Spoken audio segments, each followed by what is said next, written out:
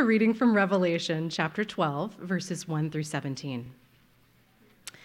Then I witnessed in heaven an event of great significance. I saw a woman clothed with the sun, with the moon beneath her feet and a crown of 12 stars on her head. She was pregnant, and she cried out because of her labor pains and the agony of giving birth. Then I witnessed in heaven another significant event. I saw a large red dragon with 7 heads and 10 horns with 7 crowns on his heads. His tail swept away 1/3 of the stars in the sky, and he threw them to the earth. He stood in front of the woman as she was about to give birth, ready to devour her baby as soon as it was born. She gave birth to a son who was to rule all nations with an iron rod, and her child was snatched away from the dragon and was caught up to God and to his throne. And the woman fled into the wilderness where God had prepared a place to care for her for 1,260 days. Then there was war in heaven. Michael and his angels fought against the dragon and his angels, and the dragon lost the battle, and he and his angels were forced out of heaven. This great dragon, the ancient serpent called the devil or Satan, the one deceiving the world, was thrown down to the earth with all his angels. Then I heard a loud voice shouting across the heavens, "It has come at last, salvation and power and the kingdom of our God and the authority of his Christ. For the accuser of our brothers and sisters has been thrown down to earth, the one who accuses them before our God day and night. And they have defeated him by the blood of the Lamb and by their testimony. And they did not love their lives so much that they were afraid to die. Therefore rejoice, O heavens, and you who live in the heavens rejoice. But terror will come on the earth and the sea, for the devil has come down to you in great anger, knowing that he has little time." When the dragon realized that he had been thrown down to the earth, he pursued the woman who had given birth to the male child. But she was given 2 wings, like those of a great eagle, so she could fly to the place prepared for her in the wilderness. There she would be cared for and protected from the dragon for a time, times, and half a time. Then the dragon tried to drown the woman with a flood of water that flowed from his mouth, but the earth helped her by opening its mouth and swallowing the river that gushed out from the mouth of the dragon. And the dragon was angry at the woman and declared war against the rest of her children, all who keep God's commandments and maintain their testimony for Jesus. Friends, this is the word of the Lord. Thanks be to God. Now, Almighty God, we ask that by the power of your Spirit that can only come from you, we pray this in the name of the one who is the Word made flesh, Jesus Christ our Lord. Amen. Well, good morning, everybody. Happy day after Christmas. You are the faithful remnant. Welcome here. Everyone have a good Christmas? I heard from some of the kids. Well, my family is taking a week off starting Tuesday. I'm not going to Idaho, somewhere a little bit warmer here in Atlanta, but I hope and pray that you get some time to kind of bask in the afterglow of Christmas. And I love this time of year. I love kind of this last Sunday of the year, the first one after Christmas. But I got to confess, it's always a little bit bittersweet for me. It comes after the one of these high watermark events of the year, the singing of the carols, the songs, the candlelight. All of that is so beautiful. And even in our culture, like, we've got to wait a whole another year. Got to wait for the crazy songs to start up again. Got to wait for another year to find out where all the Christmas movies are going to, come and take us next year. Got to find out 1 year from now how that princess is going to get switched one more time on Netflix. Got to wait a while for that. But I think that bittersweet sense is always a little bit more acutely felt in the church because we always live in the season of Advent in a sense. We always live in anticipation for the coming of our King. We always live waiting for and grasping after the hope that he has come. And then we're here to come on this day to proclaim that yesterday was a day that everything changed. But then you wake up the next day and you wonder what really has changed. Headlines still look the same from last year. Same disease, different Greek letter this time, but it's the same old thing.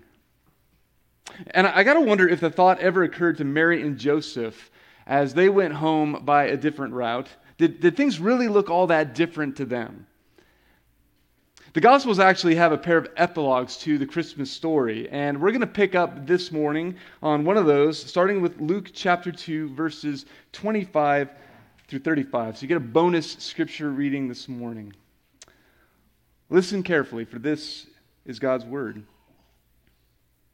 When the time came for the purification rites required by the law of Moses, Mary and Joseph took him to Jerusalem to present him to the Lord. As it is written in the law of the Lord, every firstborn male is to be consecrated to the Lord, and to offer a sacrifice in keeping with what is said in the law of the Lord, a pair of doves or 2 young pigeons. Now, there was a man in Jerusalem called Simeon, who was righteous and devout. He was waiting for the consolation of Israel, and the Holy Spirit was on him. It had been revealed to him by the Holy Spirit that he would not die before he had seen the Lord's Messiah. Moved by the Spirit, he went into the temple courts when the parents brought the child Jesus in to do for him what was the custom of the law and what it required. Simeon took him in his arms and praised God, saying, "Sovereign Lord, as you have promised, you may now dismiss your servant in peace, for my eyes have seen your salvation, which you have prepared in the sight of all nations, a light of revelation to the Gentiles, and the glory of your people Israel." The child's father and mother marveled at what was said about him. Then Simeon blessed them and said to Mary his mother, "This child is destined to cause the falling and rising of many in Israel, and to be a sign that will be spoken against, so that the thoughts of many hearts will be revealed.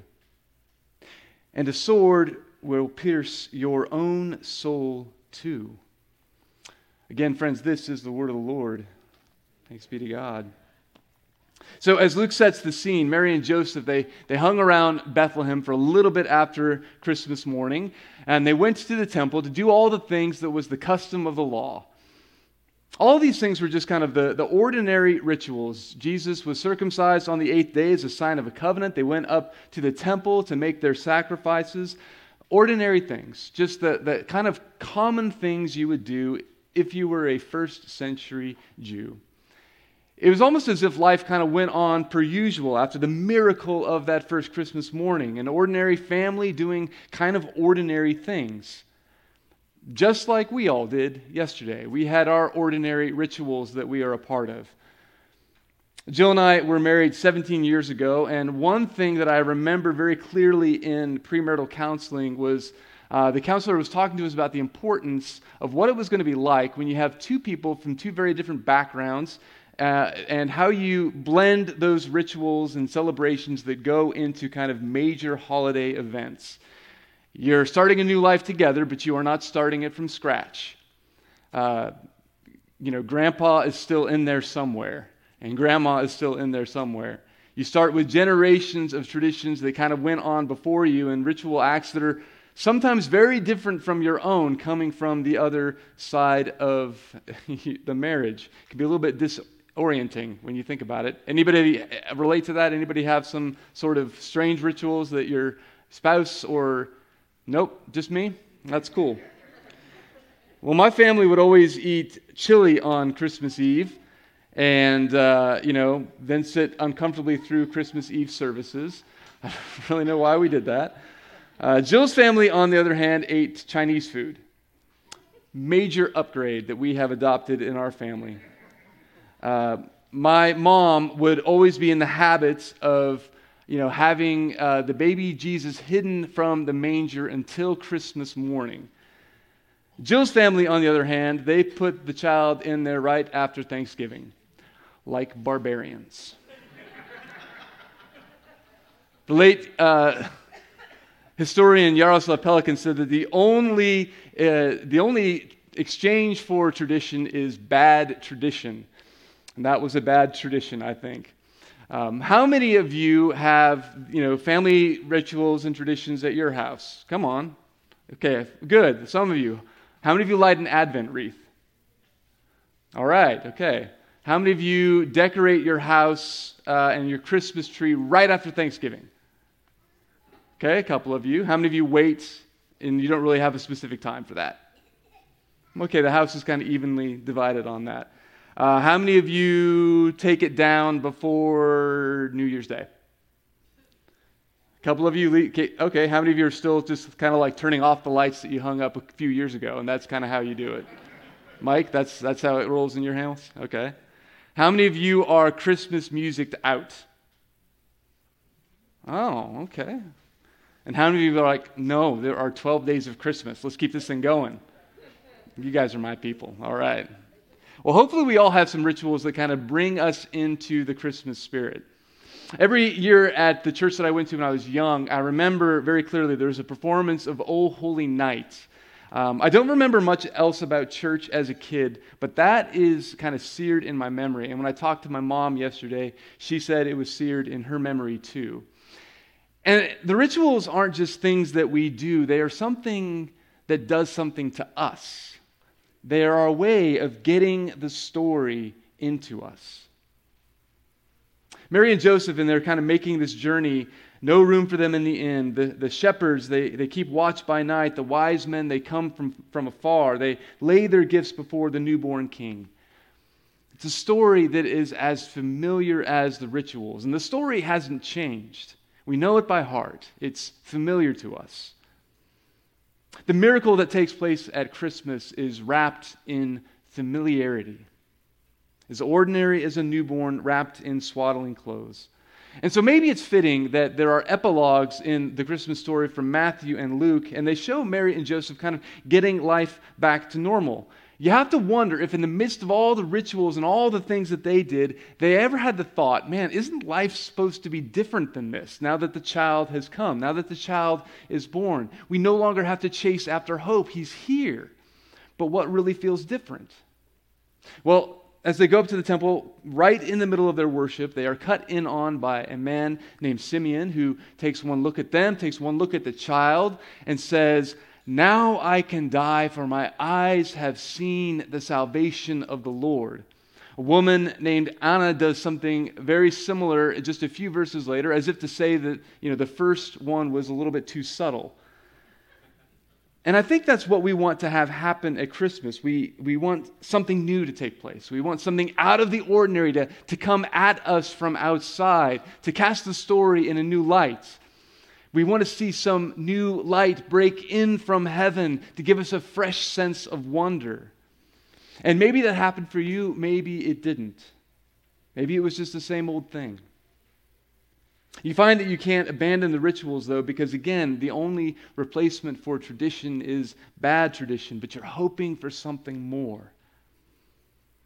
Mary and Joseph, well, they're given this other jolt of amazement on top of what had been a pretty amazing 9 months. The shepherd and the wise men crowding in. They go and they visit them, and now this pair of wizened saints come and visit them again, confirming that the baby is in fact the one that all of the world has been waiting for. Oh, and your soul will be pierced too, Mary. I don't think Simeon talked to too many newborn moms. Suffice it to say, it had been a very exciting 9 months for the Joseph of Nazareth family. And to me, that makes the next verse all the more fascinating. When Mary and Joseph had done everything required by the law of the Lord, they returned to Galilee, to their own town of Nazareth. In other words, after experiencing the miracle of God breaking into the world, they just went home. So this is Christmas. What really changed in their world? Shepherds have sheep to wrangle. Joseph has things to build, and along with Mary, he's got a child to raise. The Magi go back to their star charts. Life got on as usual. In the epilogue to the Nativity of Matthew's Gospel, we're given a very different picture of ordinary life, but it is ordinary life nonetheless. And the story centers on Herod, who goes right back to running his kingdom on fear. He kills all of the children in Bethlehem because he's afraid of losing his throne to another king. And so instead of going home in Matthew's Gospel, Mary, Joseph, and the newborn king, they flee to Egypt as refugees. It's a picture of an ordinary life in a world held sway under the powers of sin and darkness. Sadly, that too, for them, was just ordinary life. So, what do we make of these visions? That God has come to provide salvation, that the kingdom is at hand in this child that was born. There were these radiant prophecies of the child who would be a light to the nations, the glory of God's people. And yet to all of the world, that day after the first Christmas looks just like more of the same. And I got to wonder, what about us? We came, we celebrated Christmas again. Are the rituals just something that makes us feel better about heading into a world that still looks and feels like it's run by Herod? Are we just supposed to feel a little bit better about heading into a world that is one in which any ounce of hope and joy can get squeezed out by a relentless cycle of negative news? Well, friends, I'm here to tell you that's not actually how the story goes. Yesterday, we did celebrate the day that everything changed. And while things might look ordinary this morning, and while the morning after Christmas may have unfolded just like a matter of course for Mary and Joseph all those many years ago, from the perspective of heaven, something very different was going on after that first Christmas morning. You didn't think I was going to let that weird reading from Revelation go to waste, did you? One of my mentors, Craig Barnes, helped me see the link between gospel and apocalypse, that they are both really about, at heart, revealing Jesus. And he points out that while John's vision doesn't have anything to do with shepherds or wise men, there is this woman who is clothed in the sun, who wears a crown of 12 stars, symbolic of the tribes of Israel. And she gives birth to a child who is the Lord's Messiah. And when she does, a dragon comes descending to aiming to devour the child, but God takes the child and brings him home, and the woman flees to the desert where she is looked after for 3 years. And John tells us that war broke out in heaven. Michael and his angels trade in their harps for shining armor. And it's an image that has actually fascinated the church for centuries. And in this war, the dragon is furious. He knows he can't win, so out of desperation, he lashes out his tail, wiping out a third of the stars from the sky. And in his rage, he sets out to devour all of the children who are left. Kind of like a certain king, desperate to hold on to his power. It's a vision of a cosmic battle between the powers of darkness and grace for the soul of the world. From the view on the street, all that happened is that an ordinary man and an ordinary woman had an ordinary baby as they came into town. Yeah, they had some visitors and a strange run-in at the temple.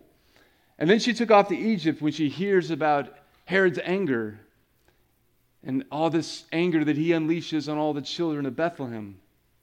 For all the world, it's just a continuation of Herod's tyranny. Well, what about us? For us, The dragon looks like another year under the tyranny of a microscopic disease or of a cancer diagnosis. Maybe it's the burden of a job you don't really want to go back to, a broken heart that is still waiting in repair. Maybe it's the burden of seeing so much injustice in the world around you and wondering, when is justice going to flow like a never-ending stream? Maybe it's a broken marriage in search of a miracle. But from the perspective of heaven, there was a battle going on that first Christmas morning. And that same battle is going on in your ordinary life as well. New Testament scholar Tom Gillespie had this cartoon framed in his office. The dragon is sitting there having a snack of a night. His armor is splayed out, and underneath there's this caption that says, "No matter how hard you work, no matter how right you are, sometimes the dragon wins." He said that it was a gift from the session of his church. I've tried not to read too much into that. But you know what it is like to feel under siege by the dragon. You know what it's like to feel like the dragon is winning. I'm reminded of something that Archbishop Desmond Tutu once said. He was once asked by a reporter how it is that he could preach the gospel under the power and the tyranny of apartheid that was ravaging his home in South Africa. And he smiled and he said, "Well, I've read the rest of the story. God wins." He died this morning as one who knew hope. So friends, don't make the mistake of thinking that you woke up this morning and nothing changed. Because here's the inside scoop. The dragon does not always win. For there was one born to us who slays dragons. Anna and Simeon, they were given a glimpse of Christmas in the heavens. They saw the familiar breaking in of salvation now that God is with us. And we are invited to see what they saw, that hope was born. It's not something we have to chase after anymore. It is here with us. And hope is what allows us to be people who live out of the future, right in the very present. We get to live with expectancy of the coming good based on who Jesus is. We get to live that way based on what He came to do. And it's that God, who has started the work of renewal in Him, He is coming to us. In Jesus' resurrection, God has done for Jesus what He is intending to do for all who follow Him, and indeed for all of creation coming to flourishing. He is coming to bring renewal to this world. And so, friends, we don't ever get to move on from Christmas. The rituals and traditions are not just about helping us, cope with a life that is under siege by the dragon, whatever name that dragon goes by, no matter how real the wrath of that dragon is. No, Christmas and the rituals are designed to pull back the curtain between heaven and earth and to show us once and for all that because our Savior is born, we have every reason to hope. Now, for sure, the dragon's going to do its best to consume whatever hope you've got. But in the end, there is one who was born who will slay the dragon forever. For those of us who have eyes to see, the hope of Christmas is that nothing will ever be the same again. Let us pray. Almighty God, help us to see that because of your incarnation, everything has changed. In your resurrection, you've given us a preview of the life that is to come. The revision, the renewal, the renovation of all things that you have come to establish in this world. All the pain, the sorrow, the injustices, the dragons that haunt our dreams, that cloud over our perspective. Father, help us to see that they have already been defeated in the cross of Christ.